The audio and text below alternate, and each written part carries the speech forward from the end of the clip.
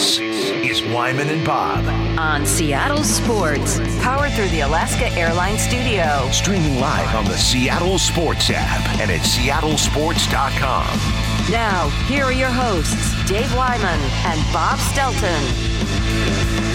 Well, there's been a ton of action surrounding the University of Washington and their football program on the heels of their appearance in the national title game. All hell broke loose, Dave. Kalen DeBoer heads off to Alabama, takes some coaches with him. You got players that are going into the NFL draft. You got players entering the transfer portal. It's trying to figure out who's still here. We bring in the perfect guy to clear it all up for us. He was with us all season long talking Husky football, and he is back with us on the Emerald Queen Casino Sportsbook Hotline. He is a Seattle sports contributor as well as on Montlake. He is Christian Caple. Christian, how are you, man? I'm well. How are you guys doing? Doing good. How tough has it been for you to keep up with all the coming and going of players and transfer portal and who's staying and who? Because I'm not entirely clear on who they have to work with as far as an O-line going into next season or anything beyond that. Yeah, it's been challenging. I mean, you know, this time of year is usually pretty quiet when there's not a coaching change. You're still looking at the portal and you're looking at recruiting and you're looking at that February signing day that used to be the regular signing day, and you can maybe relax for a little bit. But yeah, I mean, this time of year, the portal's going crazy anyway, but with a new coach coming in and an old coach going out and bringing his own guys with him. And I mean, it just seems like until every single player on the roster either says, yeah, I'm in, or no, I'm going in the portal, you really don't know exactly what they have to work with. So it's a daily exercise. It definitely keeps us busy. Yeah, I was going to say, Christian, I mean, with like you're probably tracking it every day. What's the sort of the mechanics for a player that wants to go into the portal? Do they go to a website? I mean, how are they actually executing this? Yeah, they file paperwork with the compliance department and just say that, hey, this is what I want to do, and I think there's maybe there's a little bit of a lag on processing it, like a day or two before their name actually shows up in there, so that when coaches and staffers across the country log in and look at who's available, they actually see their name. But yeah, I think it's just as simple as filing paperwork with the compliance office. Would you say that the activity as far as the football program goes, is there more energy put into the portal, or is it in recruiting kids out of high school? Yeah, I think it's definitely recruiting kids out of high school. And I think the thing with the portal is those decisions are so business-minded at this point. And, you know, if not just, hey, who's going to pay me the most money or what can you do for NIL, it's pretty straightforward. You know, what do you have coming back? What's the offensive line look like? What's Michael Penix Jr. talked about when he came on his visit when he was in the portal from Indiana. You know, it's pretty streamlined. These kids who are a little bit older know what they want. They want to see what's going to be around them. They want to see what their opportunity is going to be to prove themselves either for the next level or play for the first time where they hadn't been before. So, and Jed Fish has talked about, too, like the foundation of the program is going to be high school recruiting. You look at the teams that compete for and win national championships, and sure, they're plugging holes through the portal. They still need the transfer portal to shore up or maybe add that, you know, kind of like a Major League Baseball team adding that big bat at the trade deadline or something to make a run for a championship. But the Georgias, the Alabamas, the Michigans, those teams have really been built through high school recruiting. I think that's what Jed Fish wants Washington to be. You know, I don't think we've spoken to you since the national title game and Kalen DeBoer taking off. Were you surprised by that? I remember back at that point, which now seems like a long time ago, but that I was fearful of Michigan because of his ties there, that if Harbaugh did end up leaving, which he did, that maybe that would be his spot to land. But how surprised were you by that move? Yeah, not surprised at all when I heard that Nick Saban was retiring. Like you just said, I kind of thought Michigan was the threat, and you know, I felt like I had a decent sense of what Kalen DeBoer's ambition was. And that's not to say that he's not somebody you could see at Washington long term if things broke a certain way. But having the opportunity to leverage a national championship appearance into being the guy to replace Nick Saban, that's not for everybody, but I could see very easily how Kalen DeBoer would be attracted to an opportunity like that. So I was actually mid-podcast recording our weekly podcast when I saw on Twitter that Nick Saban was retiring, and I immediately thought, oh, that's going to be a major source of concern for Washington until they get resolution one way or another, and it did not take long. So, Christian, you saw something in DeBoer that made you not surprised when he replaced them. What are those qualities about Kalen DeBoer? It's been very, it was interesting to me. I saw his first opening speech at Alabama, and he really sounded like a CEO, really, more than anything. But what about him made it not such a surprise for you when he went to Alabama? Yeah, I mean, you start with the more practical matter of he had a pretty hefty contract extension in front of him that he could have signed, and he didn't. And, maybe it was a little too easy to take at face value that, they're in the middle of a playoff run. He just wants to wait until after that. That was a little bit of an eyebrow raiser, kind of like Troy Dannon had talked about. But overall, I mean, I just think he's a really competitive guy who has only ever known competing for championships. And I think he's pretty clear-eyed and aware of what it takes to compete year in and year out for national championships in college football, and knows as well as anybody, I think, that if you're not at one of those 6 to 8 schools that has kind of been, filling up that 14 college football playoff over the last decade, it's a lot harder. Not to say it can't be done. I mean, Washington was just there this year. So he saw up close that it is possible to get there at a school like UW. But I just think resource-wise and being able to go to one of those jobs where the money is just no object when it comes to anything. A lot of people talk about the head coach salary and the contracts and all those things. I don't think that's what was number one for him. I think just being able to be at one of these schools where football is the most important thing they do from top down, and everybody's fully bought in on that, and resources are no issue. You get everything you want. You've got an entire state behind you and a passionate fan base that packs the stadium for your spring game even. There's just only so many schools where you get all that, and I think he saw a chance to jump to one of them. As far as the UW team going into next season, I know we don't know what the finished product will look like in terms of the roster, but considering the attrition that's taken place with the O-line, with obviously Michael Penix and Roma Dunze, the receivers, all the names of note, it felt like. What are you expecting next year? First year in the Big Ten, do you think this is a giant step back kind of year, a slight step back? What's your feeling about what they have going in? Yeah, I need to see how they come out of the spring portal window in terms of adding players on the offensive and defensive lines, because I think they're set at running back. I think they're pretty talented at running back, especially with Jonah Coleman coming in from Arizona. They were able to convince Will Rogers, the Mississippi State transfer quarterback, to stick around. Jeremiah Hunter, the receiver transfer from Cal, who they added, before the college football playoff, they convinced him to still come to Washington even with the new coaching staff. So you've got a number one receiver to throw to. They've added some defensive backs that made them better. I think they're going to be pretty solid at corner. They added a senior linebacker from San Jose State, and they bring Carson Bruner back and Alfonso Tuputala.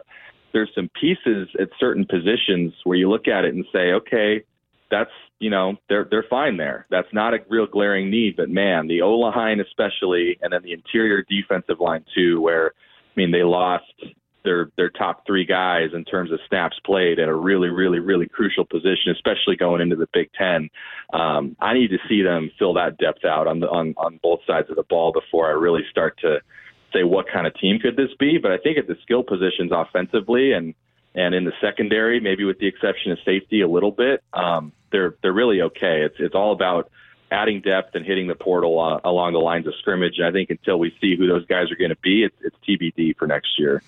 So it looks like Jedd Fisch is starting to fill out his assistant coaching roster. What do you make of Jedd Fisch, and what do you think? Is he going to be the kind of guy? We hear nothing but good stuff about him. Is he going to be able to attract good assistants?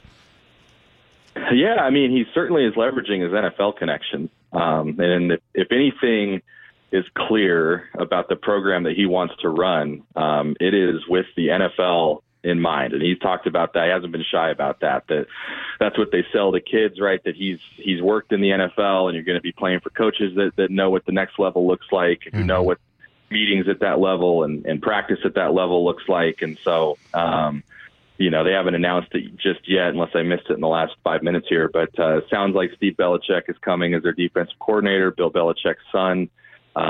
Somebody Jed Fish worked with in New England in 2020. They did announce Vinny Sinceri is also coming along, another former Patriots assistant. So he's, he was pretty straightforward that they were going to fill out that defensive staff and look for a defensive coordinator who's got experience at the next level and runs a scheme that you're going to see in the pros. And he's on the offensive side of the ball, which is where Jed Fish has worked his whole career. He talked about having that pro-style passing offense and running a scheme very similar to what you'd see from the 49ers and from the Rams, and borrowing from these concepts of coaching trees and coaches that he's worked for. So I think Jed Fish wants people to look at Washington and say they operate like an NFL team would operate.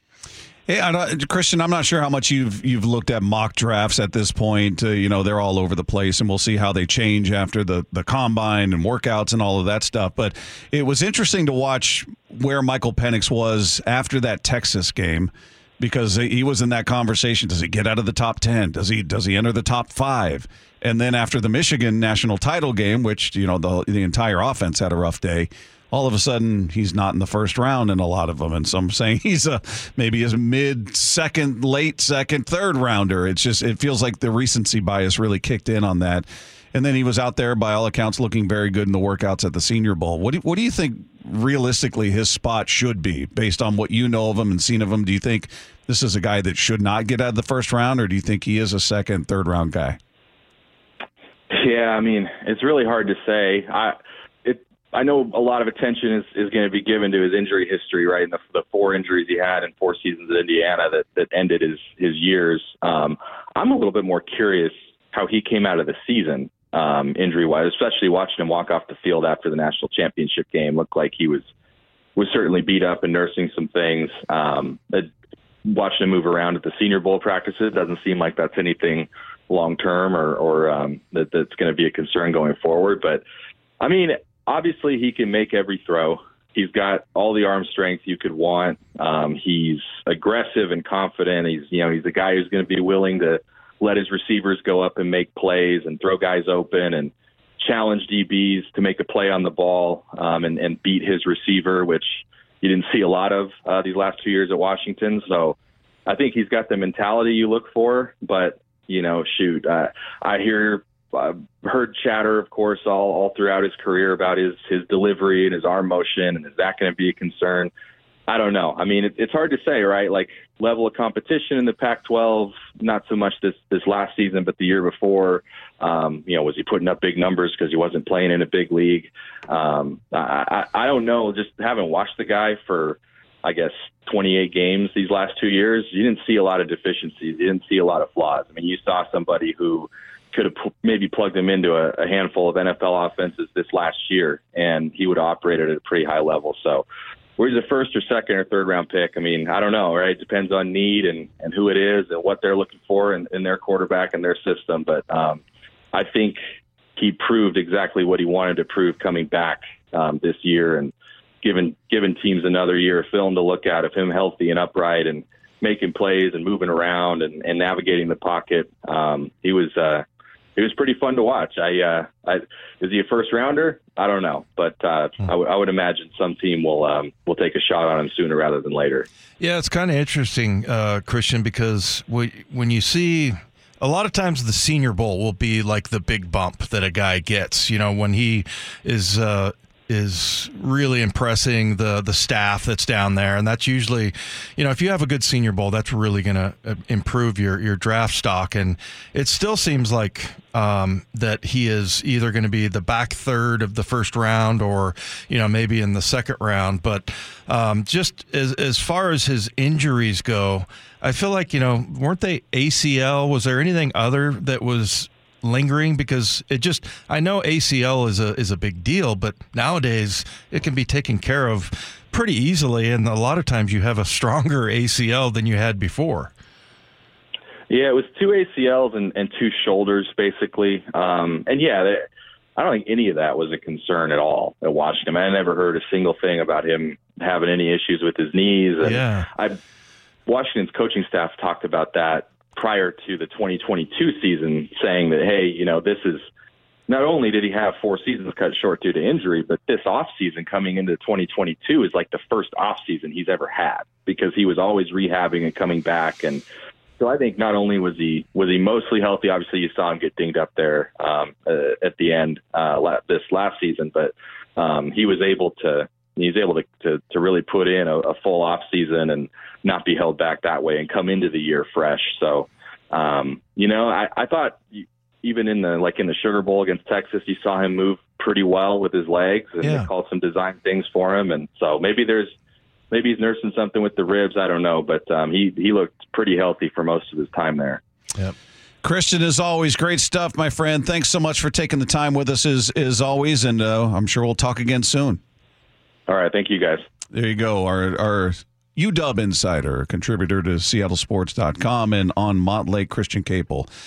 It's a weird one with Penix. And, and it's interesting how every year you'll see these guys coming out of college and the NFL just doesn't like them for whatever reason. And you didn't see a whole lot with Penix, to me anyway. I mean, he was a little banged up in that Michigan game, but it didn't seem like any of the, to put it in hockey terms, the upper body injuries or the lower body injuries really affected him at all. So I don't – it's interesting, to me that they're looking at something and all you're seeing is excellence from Michael Penix, yet – guys that have been looking at quarterbacks for years and years and years, for whatever reason, just aren't that high on him.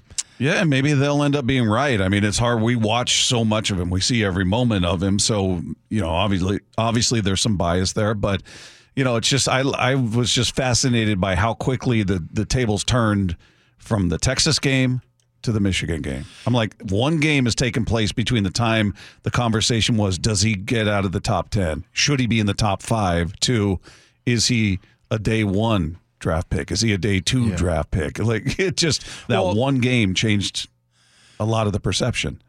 Yeah, but I would say that was the mock draft people, right? Yeah. So, and I feel like if you would have polled the NFL guys at that point, they would have had him pretty much where they have him now. And so, without those guys, which meaning the NFL and the coaches in the NFL, it's probably been pretty steady that they've felt the same way about him. So, I would be really surprised if that one game affected what the coaches and scouts think in the NFL. But it's a weird one. And it's just also, kind of fascinates me, and maybe if I was in the business it would be easier if I was a scout and everything, but you see these great players in college and then you see, and often the NFL is right, where they're like, yeah, he's great, but he can't play in the NFL for whatever reason.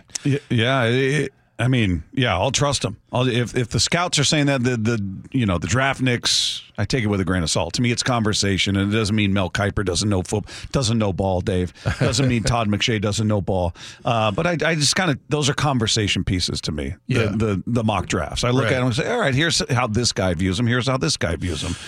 But it's a fun conversation. If the scouts, NFL scouts, are saying, listen, man, we looked at these injuries, we looked at how he's moving laterally, blah blah blah. There were these concerns because of this.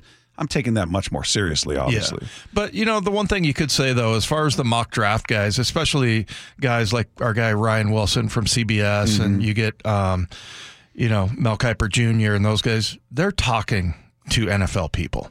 They have, a line to their sources, their sources, and they're able to get that done. So, I mean, the further it goes, and the closer we get to the draft, and there's not anybody saying that Penix is going to be, I think Mel Kiper said maybe the top third or bottom third, of the first round. Yeah, most likely to be drafted day 2, with the earliest predicted draft range to be the bottom third of round 1. The latest predicted draft range to be day 3. Kuiper noted his injury history, but he's got him as the 5th best quarterback. He's got him behind Caleb Williams, Jaden Daniels, Drake May, and J.J. McCarthy. So he's got all those guys ahead of him. Yeah, it's well, and you Heisman finalist, led the nation in passing. Right. It's interesting. Just a quick note here, just from his time out there at the Senior Bowl. He didn't play in the game. Matt Miller talked about how he and Bo Nix both looked at the Senior Bowl. Today, they were crisp. Today was, okay, these guys look like NFL quarterbacks today. Both looks great. Penix, the arm strength is so obvious in person. The ball just flies out of his hand. He's such an impressive thrower. Nix, you get more of the total package. You get someone who's, got good accuracy, really good mobility, smart player, a really good leader. You can see that in practices. So it's easy to understand why, these players have such a good reputation and why NFL teams are so excited about them. Yeah, well, and you look at Nix as well. I mean, look, those two were 1 and 2 in a lot of different categories, right? As far as touchdowns and yardage and things like that. And, they have him as QB number 6. Yeah. It'll be. I hope that they prove the NFL wrong, but typically they get it right. So I'll tell you this: if the Seahawks stay at 16, Michael Penix is still there, and they don't take him, I guarantee you, when we come into work, there are going to be some angry texts. Yeah, because we've already seen it. I hope he falls to 16, and that's a fan. I get it. You're a Husky fan, as we just talked about. You see every moment of this kid in a tremendous season. Heisman finalist, all the numbers he threw out. I mean, he was brilliant this year.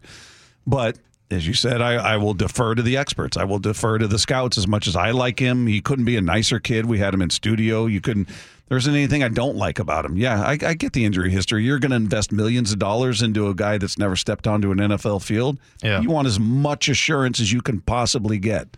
Well, and, the other thing about that is that typically, Pete mentions grit all the time. And obviously he's not, part of it anymore. But he used to always talk about, and, I thought maybe I got a little bit of credit, even though I had a really horrible injury, but coming back from that, taking a year and a half to, rehab yourself back. And that's what Penix has done with his injuries. He's had 4?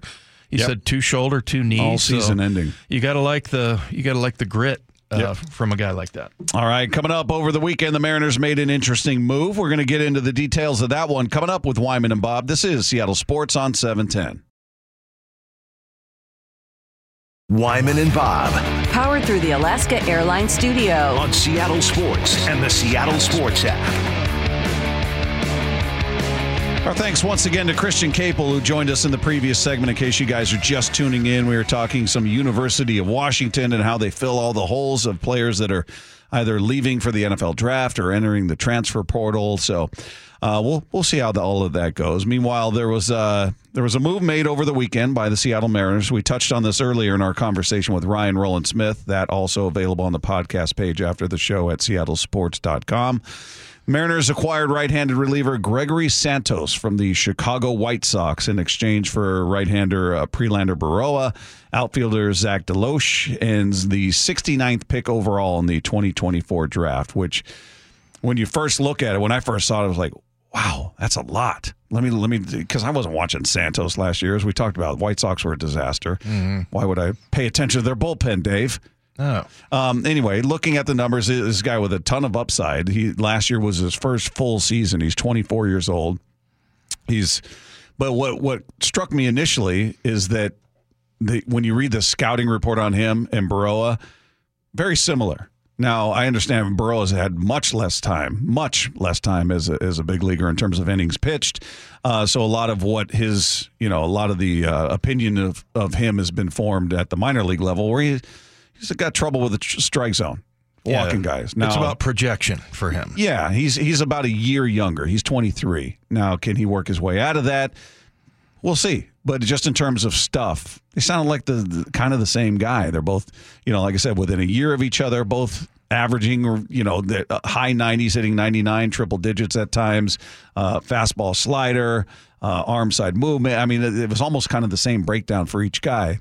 So it was like, wow, it seems like you had a version of that, and then you throw in Zach Deloche, who was a second-round pick, and you're going to throw in the 69th overall pick.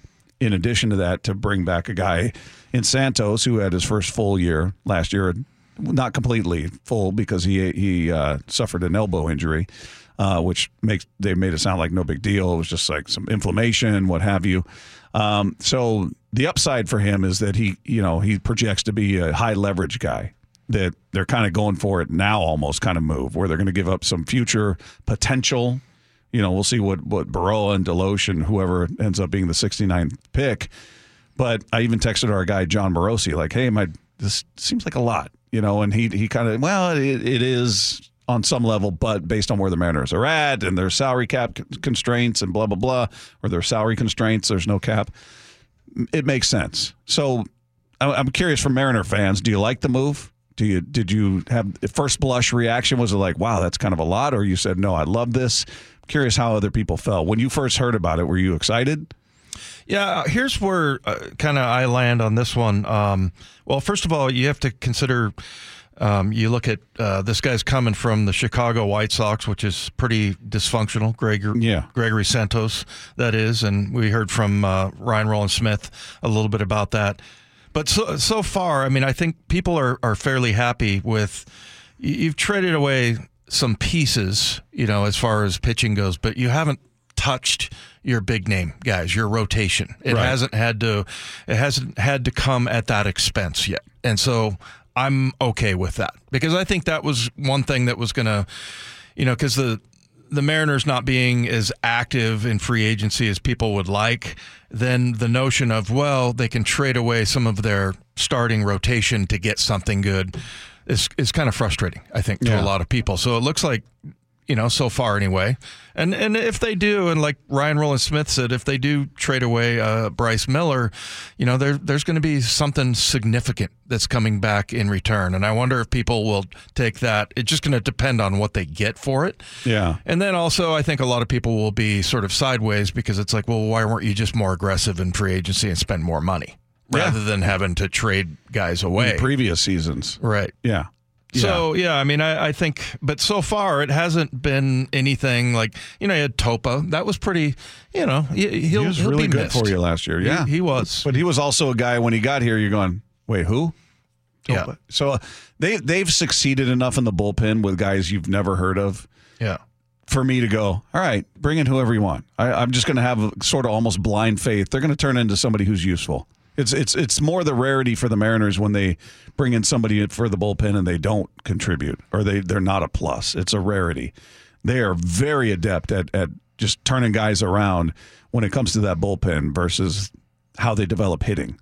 I mean, it's a huge strength versus a huge weakness for them. So when they bring in somebody for the bullpen, I really have little to no concern about their bullpen and what they're going to do there. Yeah. They'll figure it out. But John Morosi was on MLB Network talking about this move and giving his breakdown of Santos. For me, watching the American League Central last year, Gregory Santos is a potential closer in the making for now the Seattle Mariners. They already have Munoz. They still have Matt Brash. But he is someone in Santos who I believe can handle, at the very least, a prominent seventh-inning role and maybe even an eighth-inning role. I wish he had an R in his name there to see if he does that on MLB Network. I assume he does. He's very consistent. Oh, but yes. Yeah, a guy who's got closer type stuff, who can be that guy potentially. But to have three high leverage arms like that, or guys you can put in high leverage situations, it's a good place to be in. Yeah. So Jason Benetti was on with Brock and Salk, and he talked about Santos, I guess referring to him as this untapped mineral. Gregory Santos is he's this kind of untapped mineral, I would say, because he just completed his first year, and you're talking about all the metrics that suggest he's going to have a breakout year, and I wouldn't disagree. I mean, he just completed his first season with a two-seamer. So the White Sox pitching coach, Ethan Katz, had him in San Francisco very early on when Ethan was the assistant there. And then Gregory ends up with the White Sox, and Ethan converted his four-seam fastball to a two-seamer, and it was all about spin efficiency. Untapped mineral, Dave. I like it. That's a unique way of describing a player. I haven't heard that. Well, I mean, you've heard some pretty special things being said about Brash and Munoz, too.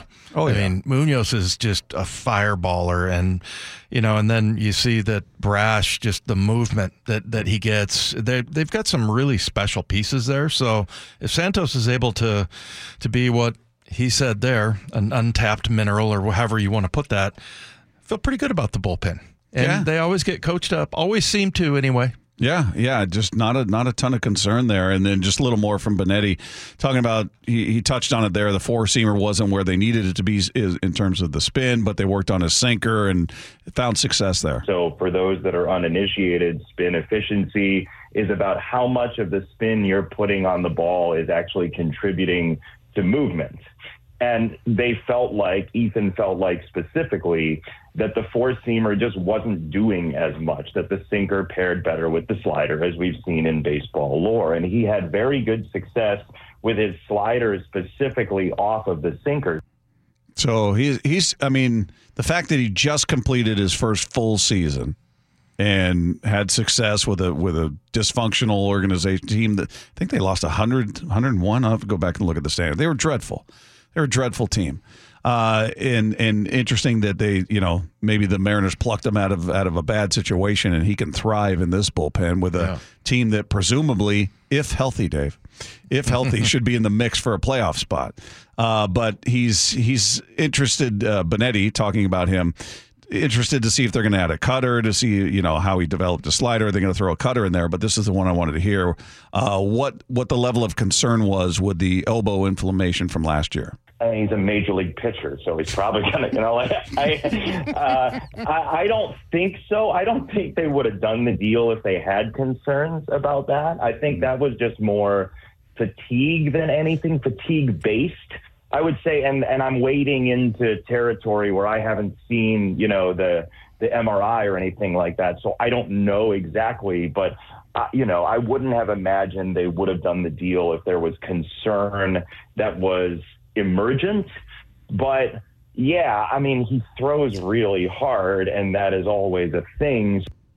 So it sounds like there's no real concern there. And then obviously if there were, I agree with them. I would assume the Mariners would not pull the trigger on this deal if there was any legitimate concern to what happened last year with the elbow inflammation. Well, and don't you just, most baseball players have something, right?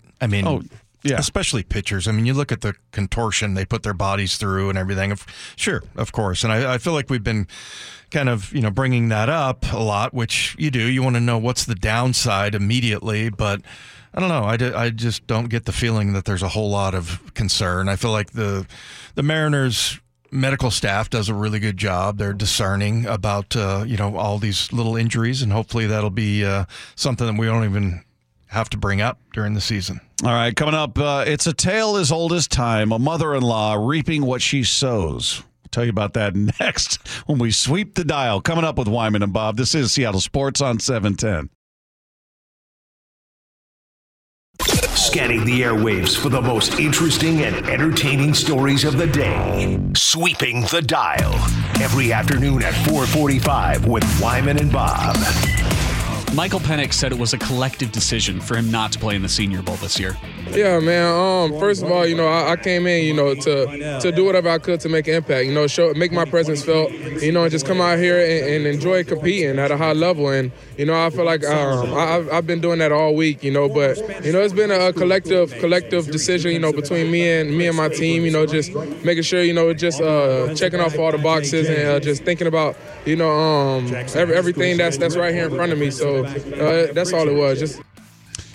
What do you think of that choice, Dave? You talked last week about how scouts are out there and they're watching the workouts and everything leading up to the game, and then when the game happens, they're gone. Yeah, typically. So, sounds like not a terrible choice, I guess. Are you surprised he didn't play? I am, and here's the thing. So Bijan Robinson last year, I think he got drafted in the first round by Atlanta. Really good player. He's a running back from Texas. And I remember he had, right after the combine, 2 days later, he had a senior, workout or whatever, where they came. Private, his own workout, yeah. And I'm just like, if I was a player, I would just make myself available for everything.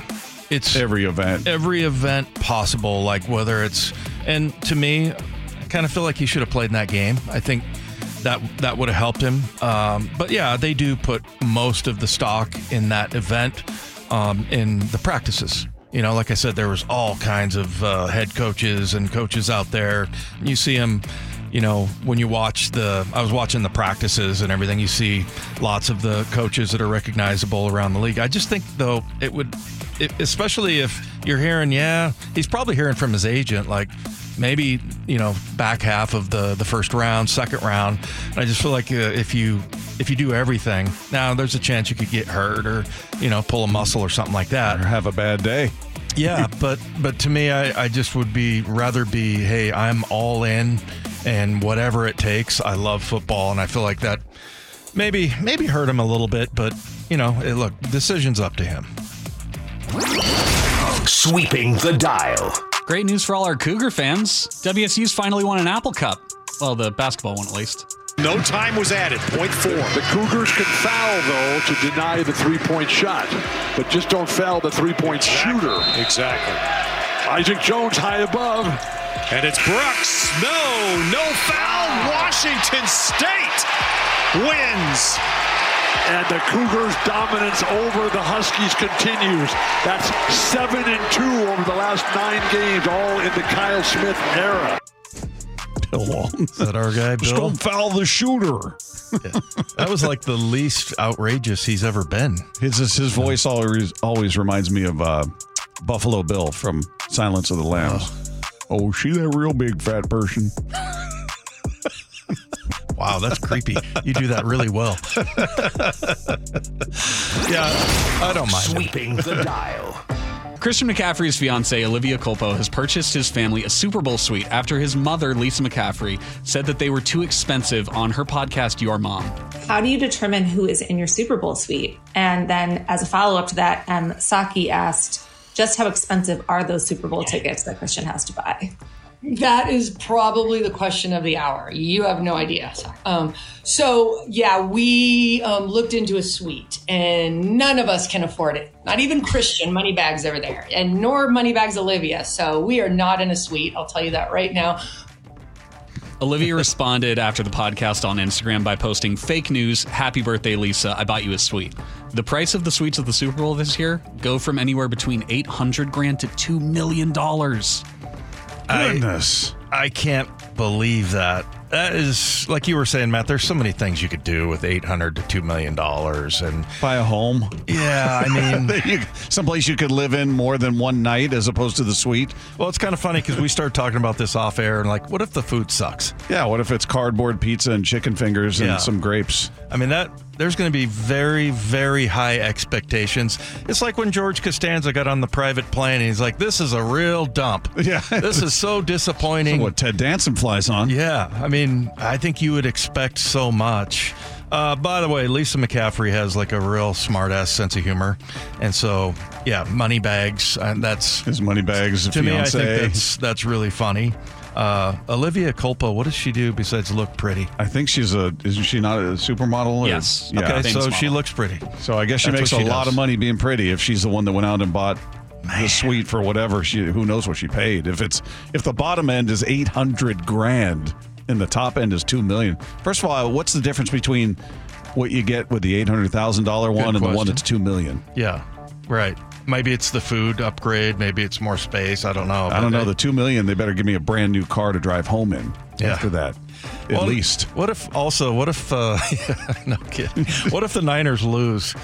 That's the other thing. Ooh, yeah. I just spent $2 million to watch us get spanked.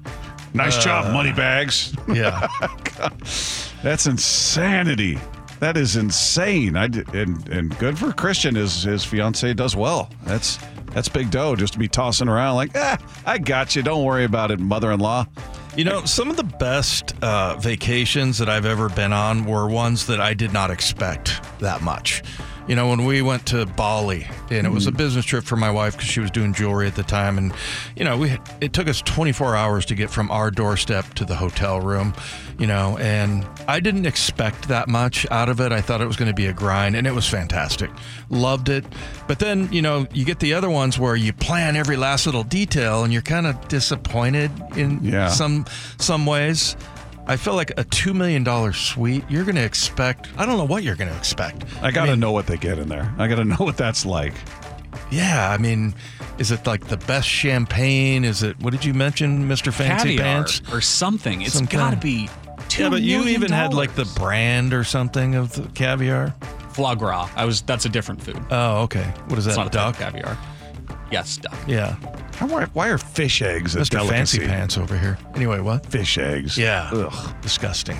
Have you eaten caviar? No. Anybody? No? I'm surprised. I figure your dad would have some, being such a fish guy. Yeah, but that stuff's pricey. The stuff he gets is free out of the ocean. What is it, like beluga? Is that the stuff? Beluga caviar? Yeah. Is that a thing? I think that's the big one. Yeah. I would take the chicken fingers. Get the fish eggs out of here. Give me the chicken strips, man. $2 million for a suite. I bet you they have the big box of red vines. Yeah. Like we have up in Should be endless. Everything should be endless. As much as you can eat and drink, as much as you can consume, go nuts. That's the best thing going on at Lumen Field. The big packages of red vines and Skittles. Put a halt on those sort of mid-season. That's because they were giving them all to you and me, I think. We'd show up every Monday. We each had a box of licorice. The difference was mine was unopened and Dave's had 3 left in there. He goes, I got one too. I brought some for everybody. One piece for everybody. All right. Sweeping the Dial is powered by Seattle University men's basketball. There are no words to properly prepare you for what you are about to hear. Mark Schlereth is next with Wyman and Bob. This is Seattle Sports on 710.